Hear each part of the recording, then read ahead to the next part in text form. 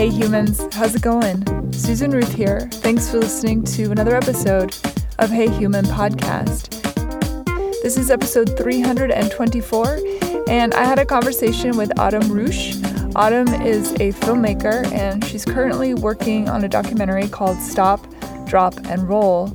It documents the death of her aunt and the burning of her father during a family cookout, and how her family is the origin story of the phrase nearly all of us have heard all over the world: stop, drop, and roll.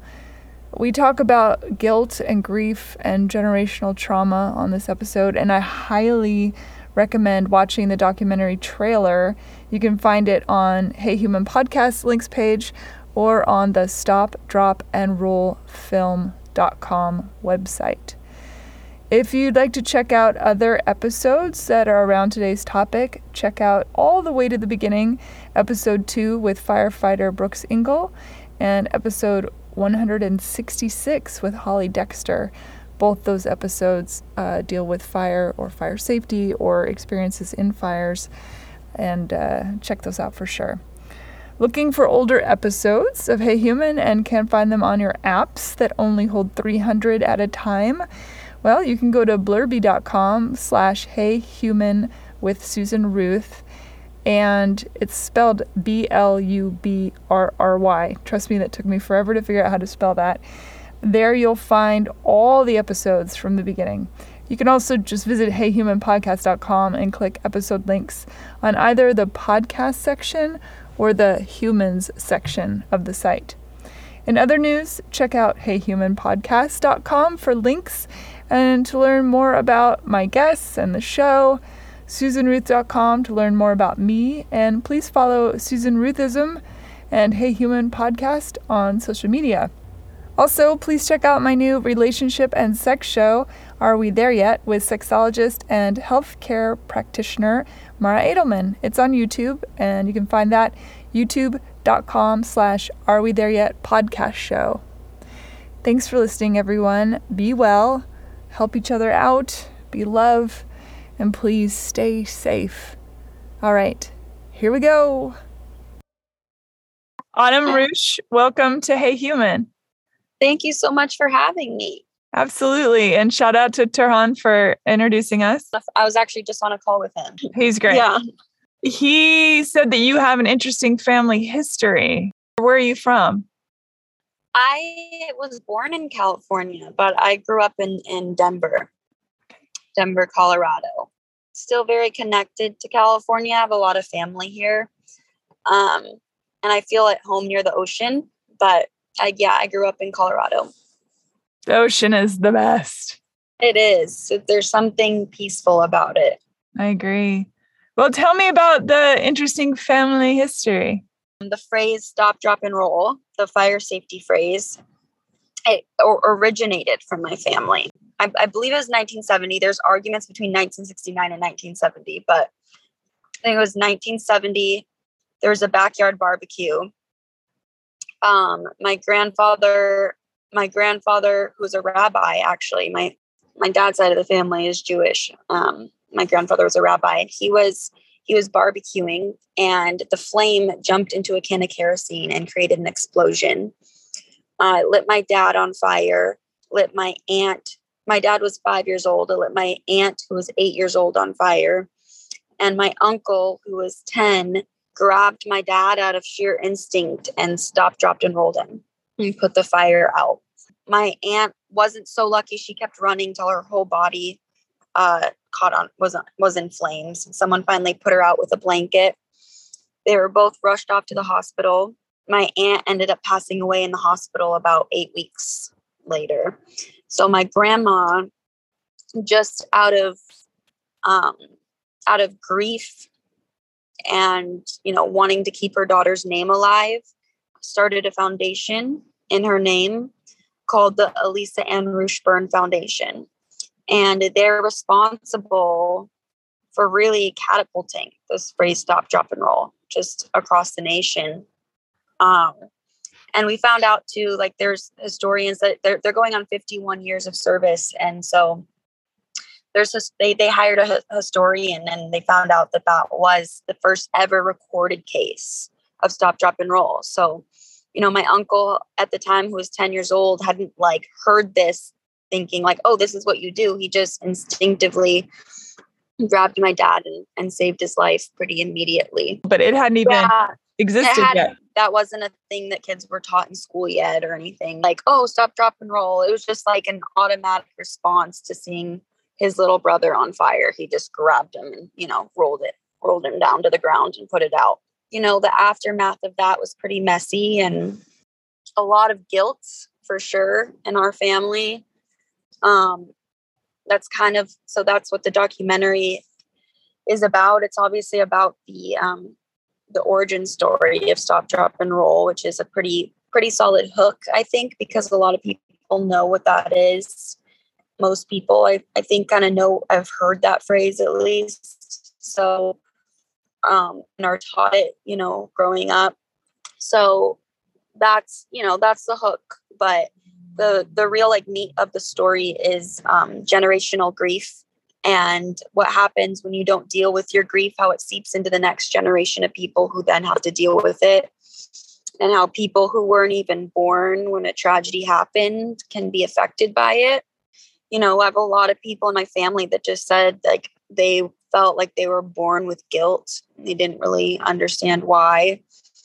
My aunt Franny, she was in my grandmother's stomach when all this happened. So my grandma was pregnant when she was going through this crazy tragedy. So she was born into grief.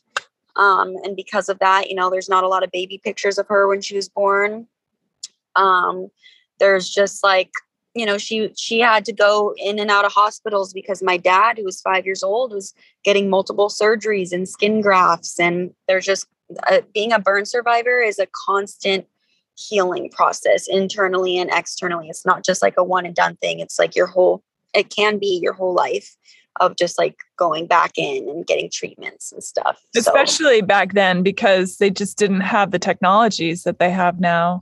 No. And that's something that's pretty incredible. Like the advancements have come a long way since the 70s, like a long, long way. I actually got the opportunity to go to the American Burn Association annual meeting in Vegas and meet a lot of, burn unit nurses and technicians and people who do laser treatments, and they use the placenta for like healing burns. And there's just so many different kinds of treatments now, which I thought was really, really interesting to see because, it not only takes a team of people to emotionally heal, but it takes a big team of people to physically heal too. And so I was like, I'm really interested in like the mental health aspect of all of this, but my dad wouldn't be alive without these kinds of, healthcare people.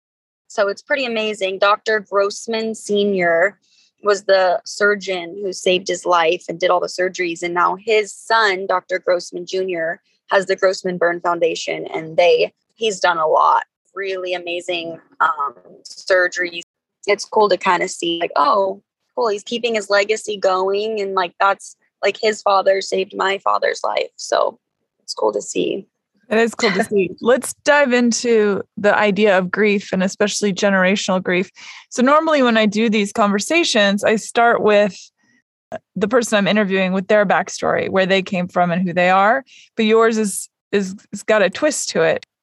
What you're doing now is a direct result of these people that came before you and their story.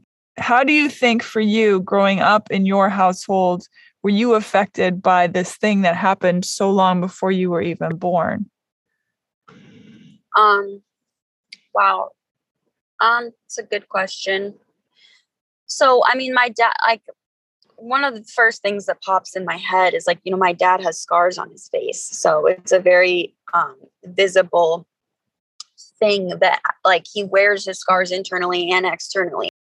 First of all, when he was a kid, he got major bullied. And then that sat in his psyche because my grandmother told him if kids were mean to you, then kick their ass. And he didn't get the proper therapy or healing.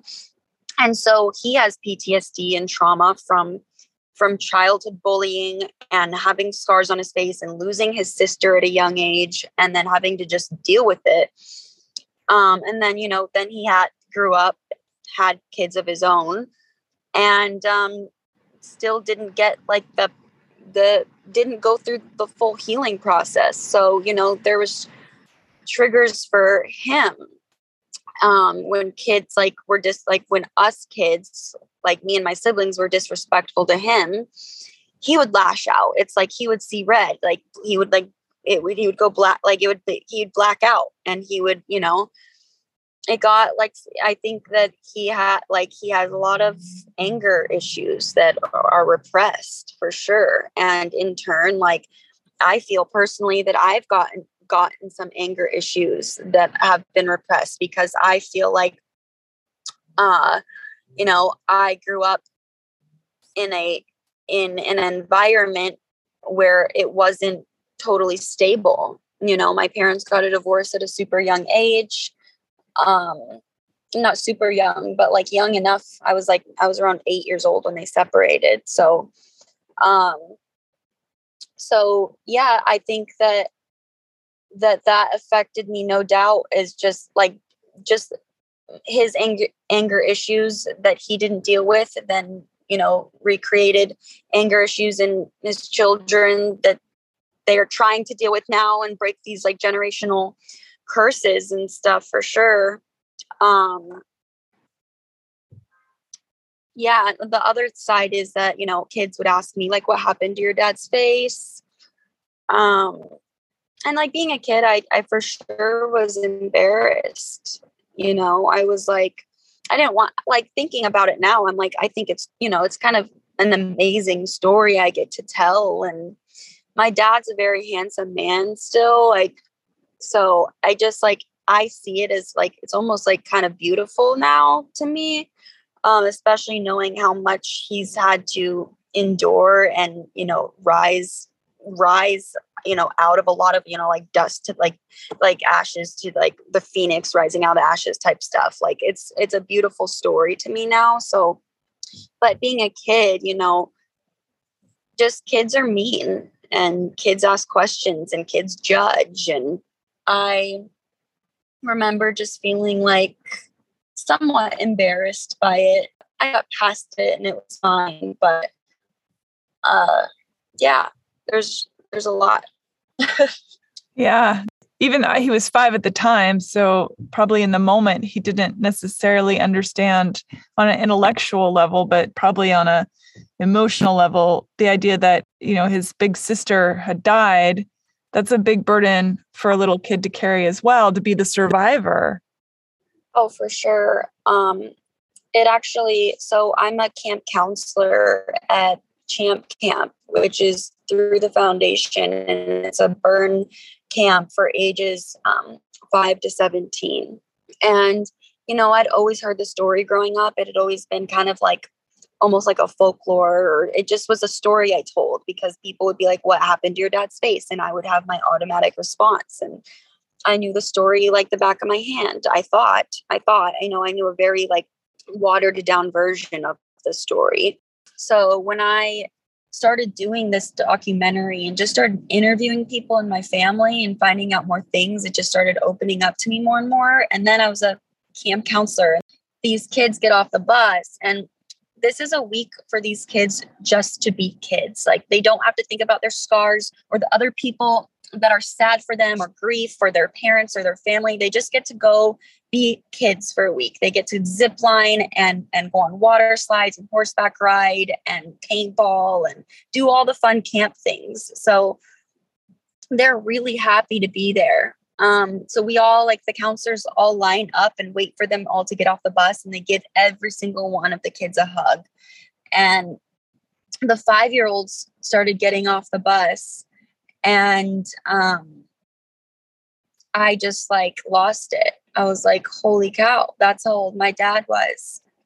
And they're just babies, and they're just running at you, is so excited and hugging you, and just knowing that they've gone through these kinds of things. And that's how old my dad was. I was just Like I had to like get out of the line and be like, holy cow. Like it just became so much more real to me, like so much more real. And then I asked my dad questions I hadn't asked him before. Like, you know, like when you were getting all these surgeries, did you like freak out? Were you crying? Like what was it like getting skin grafts on your face and like, you know, that were taken from his leg that he had to like get onto his face, and like he had to wear like this crazy contraption to school. And what was that? I was like, what was that like? And he's like, you know, I was just like, I just knew I had to be strong. Like I was just like weirdly strong about all the surgeries. And I was like, well, yeah, what about, I was like, what about when you found out that your sister died? Like, I was like, how did you react to that? He's like, oh, I was screaming. And I was just like, my heart just like melted, like to know that like you already have to go, like this is supposed to be a fun day. And then you already had like, then all this crazy chaos. I'm sure it happened just so quickly. And then all of a sudden your life is just flipped.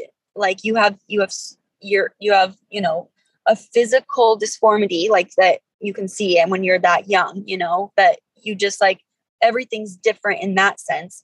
Then you have to go back to school where kids are mean to you for this thing that happened to you. And on top of it, you lost your sister, like your best friend. She was 8 years old. He followed her around like a little puppy dog. I just hurt my heart really bad. And on top of it, my uncle Ethan, who, you know, saved my dad, always felt like this lifelong guilt. Like I didn't save her.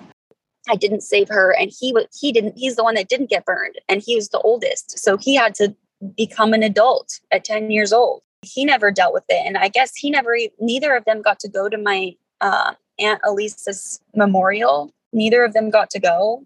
I don't know why. Like they just didn't think they could handle it. My uncle was so hysterical that they had to sedate him.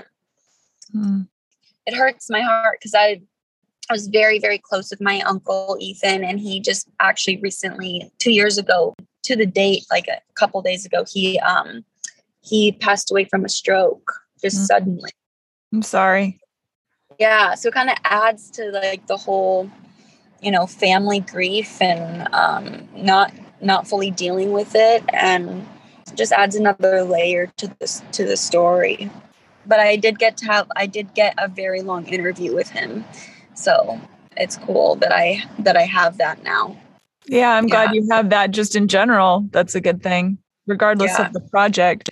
When you come from a family, a rabbi, for example, a man of God, and obviously anyone that is married to a rabbi would likely also be a strong believer in God. And I'm always curious when things like this strike, these tragedies strike, especially when they hurt children. Did that alter your grandfather's faith? Do you know? Did it alter the faith of the family? A really good question.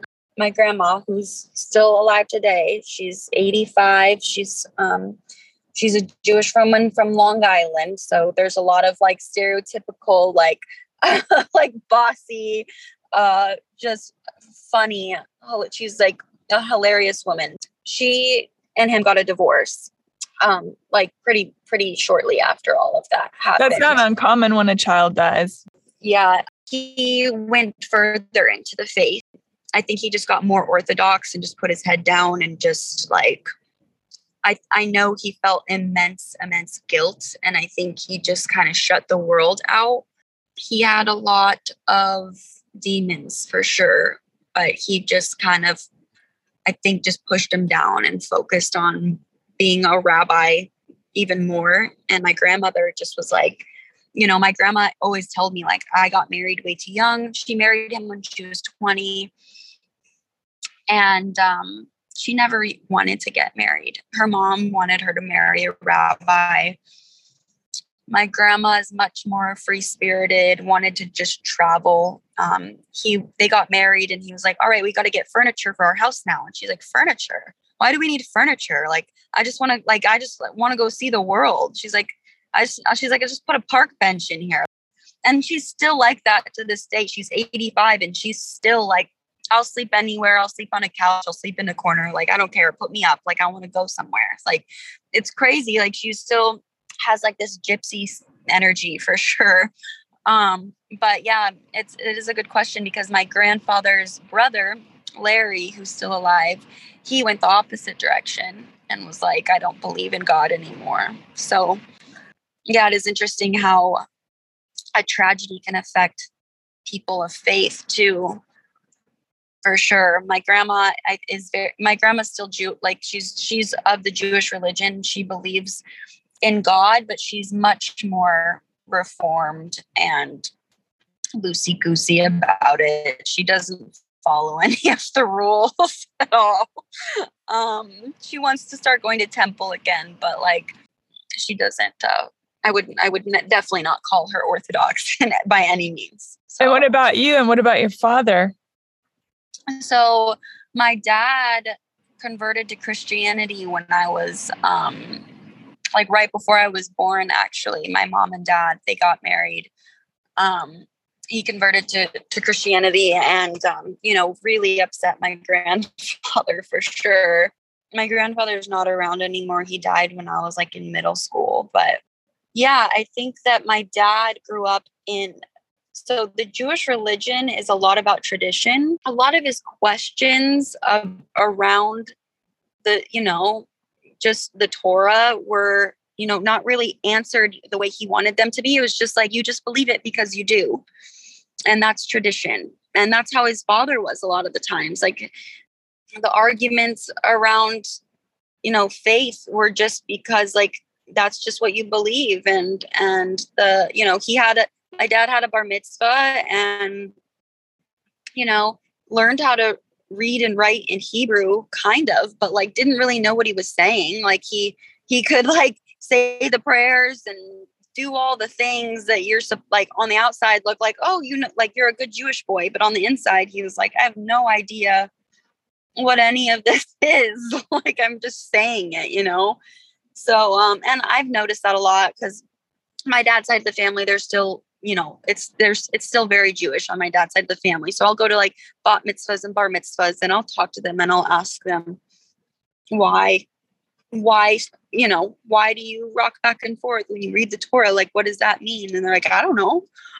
They're just like, I'm like, all right, I'll just Google it. Like, I'll figure it out. But I feel like a religion in general has a lot of that. Doesn't matter which religion it is. I think a lot of people, and I think this is an unfortunate thing, that people just do it because they're told to do it instead of deep diving into why there is the ritual or why there is the conversation or why it says the thing it says.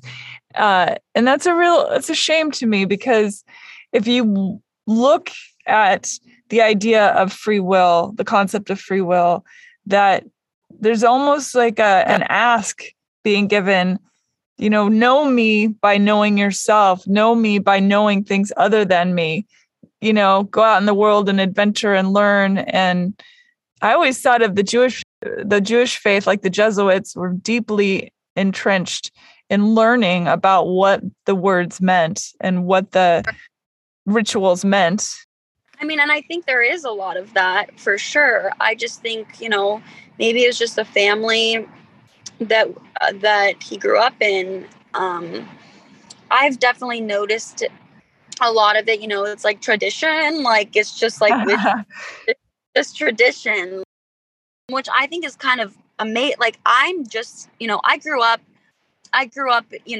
Christian, and we celebrated Christmas and stuff, but we also were celebrating Hanukkah and Passover, and like I know some Jewish prayers, and I always felt like that was a really cool part of my family. And now I'm more interested in it than ever, like really understanding it. Like we celebrated Passover recently, and like I really kind of did a deep dive into the meaning of it, and it was just like so much more beautiful when you really understand it. So yeah, and so yeah, my dad just kind of like, he did a deep dive for sure, and he found Jesus and was like, like I'm not going back. Like he just had like the kind of peace that it gave him peace. It gave him peace for sure. And he definitely went through some religious like doctrine and some legalistic for a while. And that's a big reason why my mom and dad got a divorce. I was raised in so many different, I would say, religions, and just, like rules. Like I had just so much thrown at me, telling me like, this is the truth. This is the truth. This is the truth. For me, I definitely had to figure it out on my own. My dad's side of the family is obviously Jewish, and then I grew up very, very Christian for a while until it got so legalistic and religious, which is like, it's funny because Jesus actually hated religion. He went into the temple and knocked tables over because of like the religious spirit people had.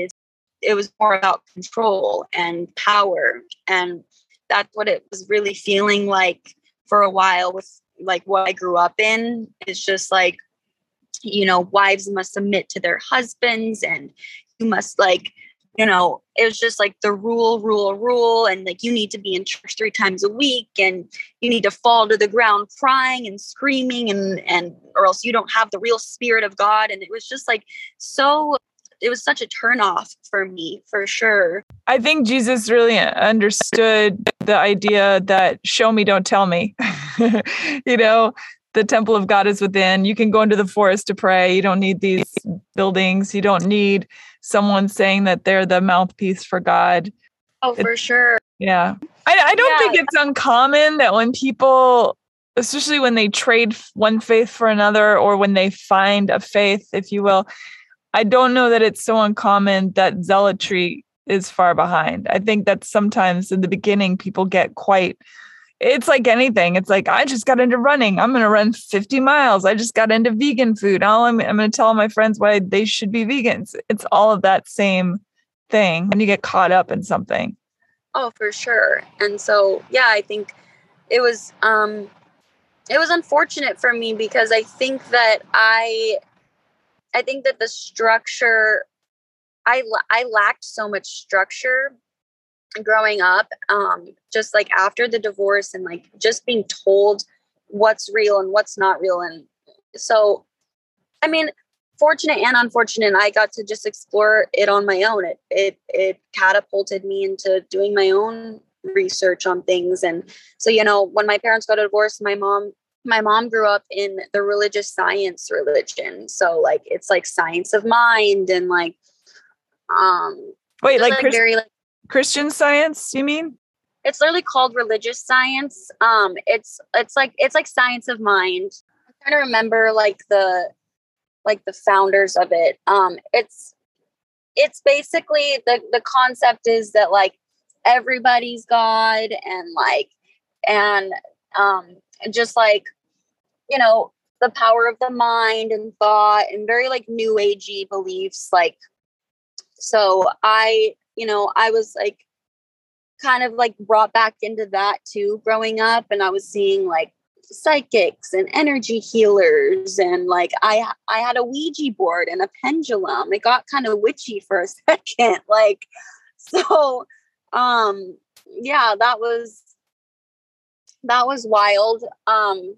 And then coming back to just like who Jesus is, and like why, like just the core concept of being a Christian and like actually following Christ versus the religious aspect of it really just kind of shifted for me. And so, yeah, now it's not about religion. It's about a relationship with God, and just knowing that I'm really not able to do it without God. That's just like, that's the light. That's the light for me. That's the light that's within me. And like, you can't have light without dark. You can't have dark without light. And I just know that God is light and God is love, and Jesus is God for me. And so I stay close to that. Yeah. How did you come to decide on the documentary project? What was the catalyst for that? Well, I mean, I'm a filmmaker, so, and like the story is just so unique that I'm like, someone in the family's got to make this. My sister actually she was the one for a while who was like, we have to make a movie about this. And, you know, she had her own ideas of what she thought it should be. And I was like, yeah, like, I'm just going to start interviewing people and just, you know, seeing where it goes. And for me, it originally started where it was like this hero story of my grandma, Diane, like she's a hero. It was like the phoenix rising out of the ashes story again, where it's like she took this horrible situation and turned it into something beautiful that saved lives, you know, the Elise Sandwich Burn Foundation. And so that's how it all started. It was just like, oh, it's so interesting. Like my family is interesting. They're interesting people. They're all very like character like people in my family. So I was like basing a movie off of my grandma in general would be interesting because she's just a funny person. Also wrapping the story into it and how she's this beautiful hero. And then it definitely changed for me. And I don't think my grandma's a hero, and I don't think she's a villain either. I don't believe she's any of those things. I believe she's just a human that was going through some really hard times and trying to figure out how to get through it. And so it's just like the raw truth of it has really come out, and it's interesting how it's evolved. You know, I'll tell my grandma like, hey, you know, you did this beautiful thing. Like you starting that foundation, like you saved countless lives, Grandma. Like, do you understand like the gravity of the situation? Like, do you understand what you did?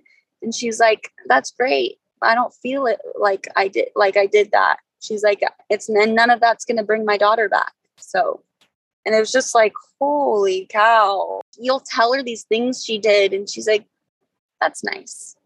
Like, it's not like she doesn't have like this overreactive, like, oh my gosh, it's beautiful. She's just like, oh, cool. I'm glad that worked out. Like, it's like, I imagine though that, I mean, I obviously can't speak for your grandmother, and I have not suffered the depths that she has suffered, but to lose a child has got to be, I mean, that's just not the order of things, right?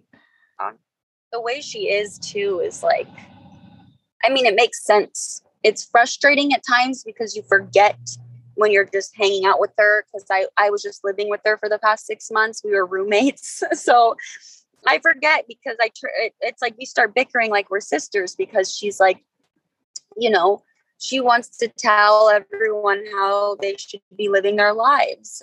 She's always been like that. So, but it makes sense to the degree where she's like, she doesn't want to lose anybody else. She suffered more than anyone that I personally know.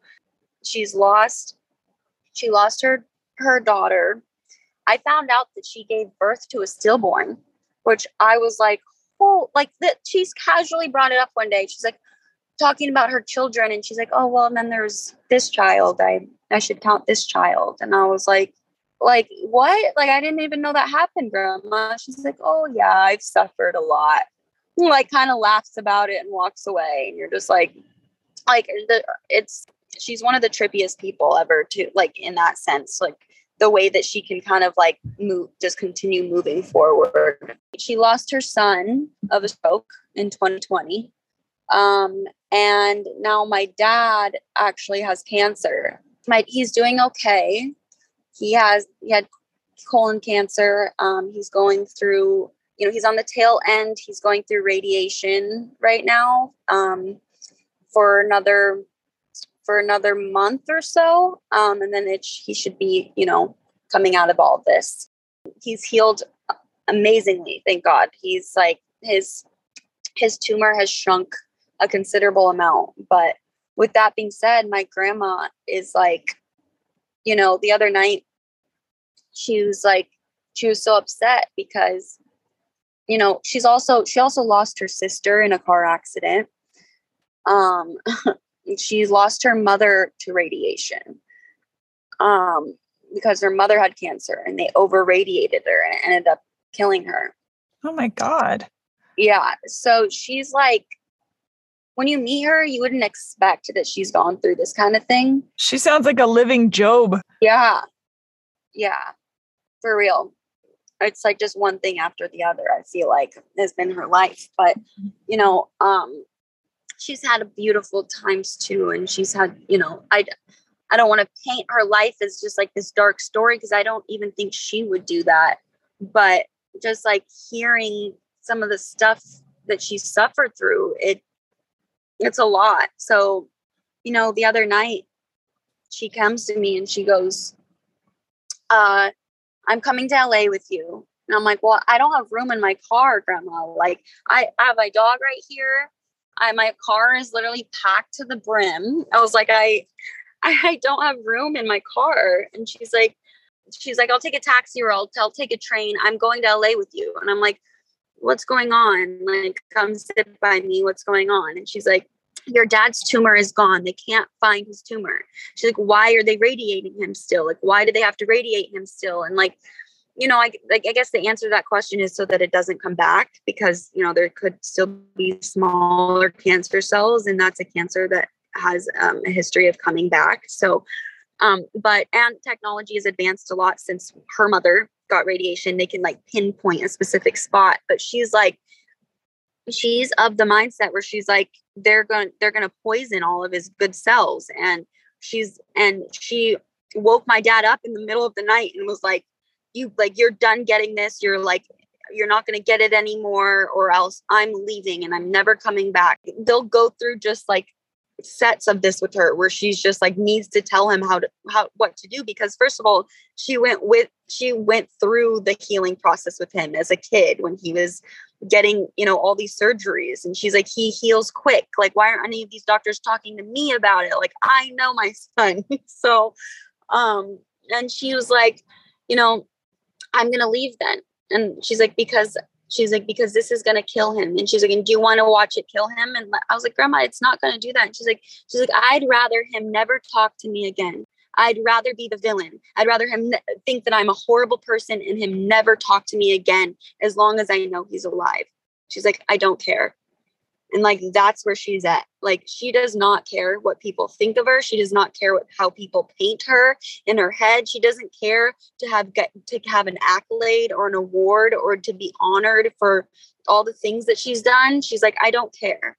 She's like, at this point, she's still working on another foundation that she's created, but it's not about like the recognition. It's about just doing it and keeping her family alive. And she's like, that's why I'm here. It's why I got to stick around. I have a lot more people to help, and I need my family to be okay. Is she still on the East Coast?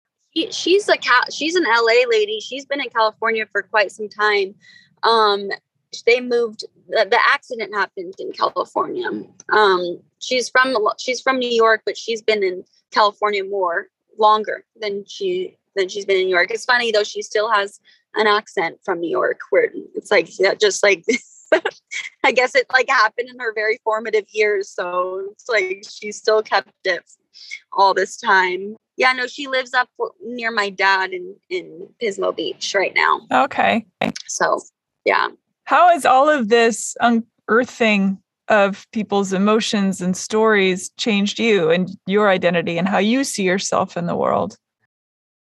Yeah, I think that it makes a lot of sense to me in a lot of ways, because I've gone through my own mental health issues for sure, that I think are just, really related to like a lot of them could be situational, and just like the constant changing is like growing up as a kid and not having the stability and yada yada. But just like talking to my family about this guilt that we carry, and it's not just me, and I'm not alone. And like my little cousins, my Aunt Franny, who was the one my grandma was pregnant with during that tragedy, she has kids of her own. My little cousins, she has a little boy and two girls, and one just turned 18 and one's 15, and the little boy's 8. And talking to the girls, they were like, because I was interviewing my aunt, and I was like, this family has a lot of guilt. And I was like, I feel like I was just born guilty. Like I would tell on myself when I was like 4 years old. I was just like constantly, I would say like a bad word and be like, I said this word. And then I would be constantly telling on myself. Like, I don't know where it stemmed from, but it was just constant guilt. And I still have it. And like, I've healed in a lot of ways and I've understood it more. And like, I'm like, I have a lot more grace on myself than I used to, but my cousins were like, I have the same thing. Like, I don't know where that came from. And so it's like, it's interesting to me because I feel like I'm like unwrapping a lot of just generational crap that's just like coming out through all these interviews, and just like understanding this family a lot more has put in perspective for me, like why I might have a certain trigger or certain emotions that come up. And me and my dad are a lot alike, just like emotionally. So it's this project has really kind of helped me just recognize why I have a lot of these little things in me, and it's opened up ground for conversation for sure in the family a little bit more. So I'm grateful for that. Like, I'm hoping like once the project's complete that there'll be more conversation that comes from it. Yeah. And who's to say it won't open up other families and their stuff too? I mean, that's sort of the point. Yeah. I definitely believe in generational trauma and generational grief and pain, and having your aunt be in your grandmother's belly while she's experiencing this intense thing. There's no doubt in my mind that would go into her DNA. Oh, for sure. She's honestly one of the most interesting people ever, because my grandma is not very like, she calls it demonstrative. She'll say, I'm not very demonstrative. Like, she doesn't like a lot of affection, but my aunt is the exact opposite. It's like she went in the complete opposite direction. And she's like the most huggy, lovey, touchy, like wants everyone to be happy. Feels like, I wasn't able to like she felt like she had to be the replacement for her sister that she never got to meet. It's like her sister died and then she was born. The youngest child syndrome of having to keep the family happy. Oh, for sure. She has that like to the 10th degree. It's crazy. It's like just the amount of love that she constantly feels like she needs to deal out to people or else she's not worthy enough. It's like, yeah, it's like she had to be the joy when there was. The human experience is intense. Oh yeah, for sure. It's just like hearing about the stuff this family has gone through. I'm like, holy cow. And how it just lives in us, and it like lives, like, I don't know how it couldn't be passed down. It's like living in, it's like a living thing in us, like our experiences, so yeah, it's Absolutely. Cool. It's like a Jewish family too. It's like, tracing it back like even further, and like how my great uncle like really changed the whole direction of our family by escaping the Holocaust. Yeah. It goes back far. Yeah. Yeah. Wow. What a story. Well, I look forward to seeing the documentary, and I know that your grandmother doesn't like accolades, but please tell her I'm glad that she is, turning such horrific pain into something so beautiful and so helpful. And I mean, I don't understand the mysteries of the universe or God's plan, but I know that it's a beautiful thing to be able to somehow reshape a tragedy. It may not, you may not get over it, obviously, and how do you get over losing a child? But to be able to bring hope and joy to so many people. Oh yeah. Well, now her new foundation is called Her New Foundation. She's been working on it for 20 plus years, but it's called Let's Play Hollywood Foundation. And it's an after school program that teaches kids how to make movies. That's her goal. She wants to find kids who are mostly just like in danger of dropping out and like lost hope, and, give them like the magic of Hollywood. Well, I love that. I know some people that might be interested in that are in the business here that would probably really love that. Oh, for sure. She would absolutely love some connections. I know she. Yeah. I'll send you some names. Yeah. Okay. Yeah. When will the documentary be out, or do you have an idea? Do you know what it's called yet? Any of that sort of thing? It's called Stop, Drop, and Roll. We have a website, stopdropandrollfilm.com. There's a trailer. So I am working with Purple Magnet Productions. It's my friend's production company. Lauren Musgrove is the co-director. She's won 8 Emmys for documentary filmmaking. And so I'm really blessed, lucky to be working with her. Maggie Brown is producing it. She's worked with Jared Leto and America's Got Talent. She's produced a lot of major things. So I'm excited. So basically they took my years. Lauren took my years of interviews and turned it into a trailer. We are in the process of funding our film. It's connected to a nonprofit called From the Heart, which is basically a foundation that helps films like this kind of get made. And people can donate on a tax deductible basis, which is really cool. We're just working on funding right now. I mean, we've gotten some money and we have been able to do some more interviews. We've gotten a good amount of footage. We're kind of in the funding process. And then once that happens, I have to kind of narrow down everything into a 90-minute film. I have so much story to tell.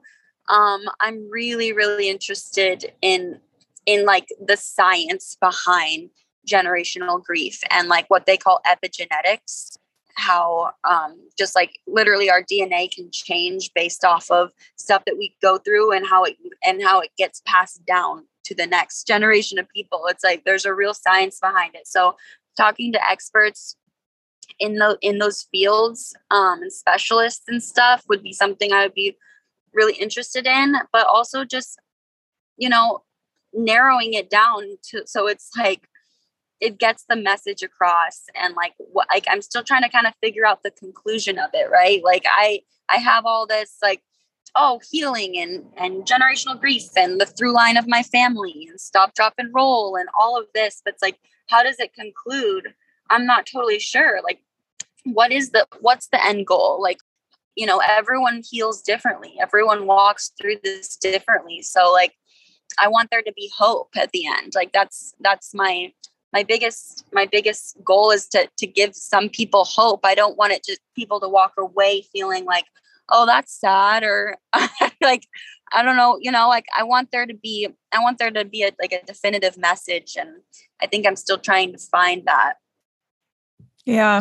Can people donate outside of within the industry? Just regular folks checking it out? Yeah. Yeah, for sure. Yeah. So if you just go on our website, stopdropandrollfilm.com, there's a donation tab and there's a couple different ways that you can choose to donate. So I'll put links on heyhumanpodcast.com. There's a links page with all the information from each episode. So I'll stick it on there so people can find you. Do you have social media that people can follow? Yeah. I have an Instagram. It's Autumn Rose Ruche, is my Instagram. That's really I'm really not on a whole lot of other stuff. So Autumn Rose Ruche. Mm-hmm. Yeah. Okay. Yeah. I'll put a link for that too. Okay. Thank you so much. Thank you so much, Autumn. I really appreciate it. I know you're mid-travel and you're trying to get so much done. So I appreciate that you took the time to chat. Yeah, no, I've been interested in this ever since Turhan linked us. I'm he's spoke only good about you. And Turhan's the best. Yeah. He's a sweetheart. Yeah, for sure. Sweetheart. Thank you, Autumn. I wish you safe travels. Please keep me updated. Yeah. And maybe we can have you on again when the film is ready to come out and we can talk about it in sort of the process of where you get to from where you are. Yeah, I would absolutely love it. Thank you. Thanks for listening, everybody. Yay. Thank you. Bye. Bye. Rate, review, follow, subscribe to Hey Human on iTunes or wherever you get your podcasts. Thanks. Bye.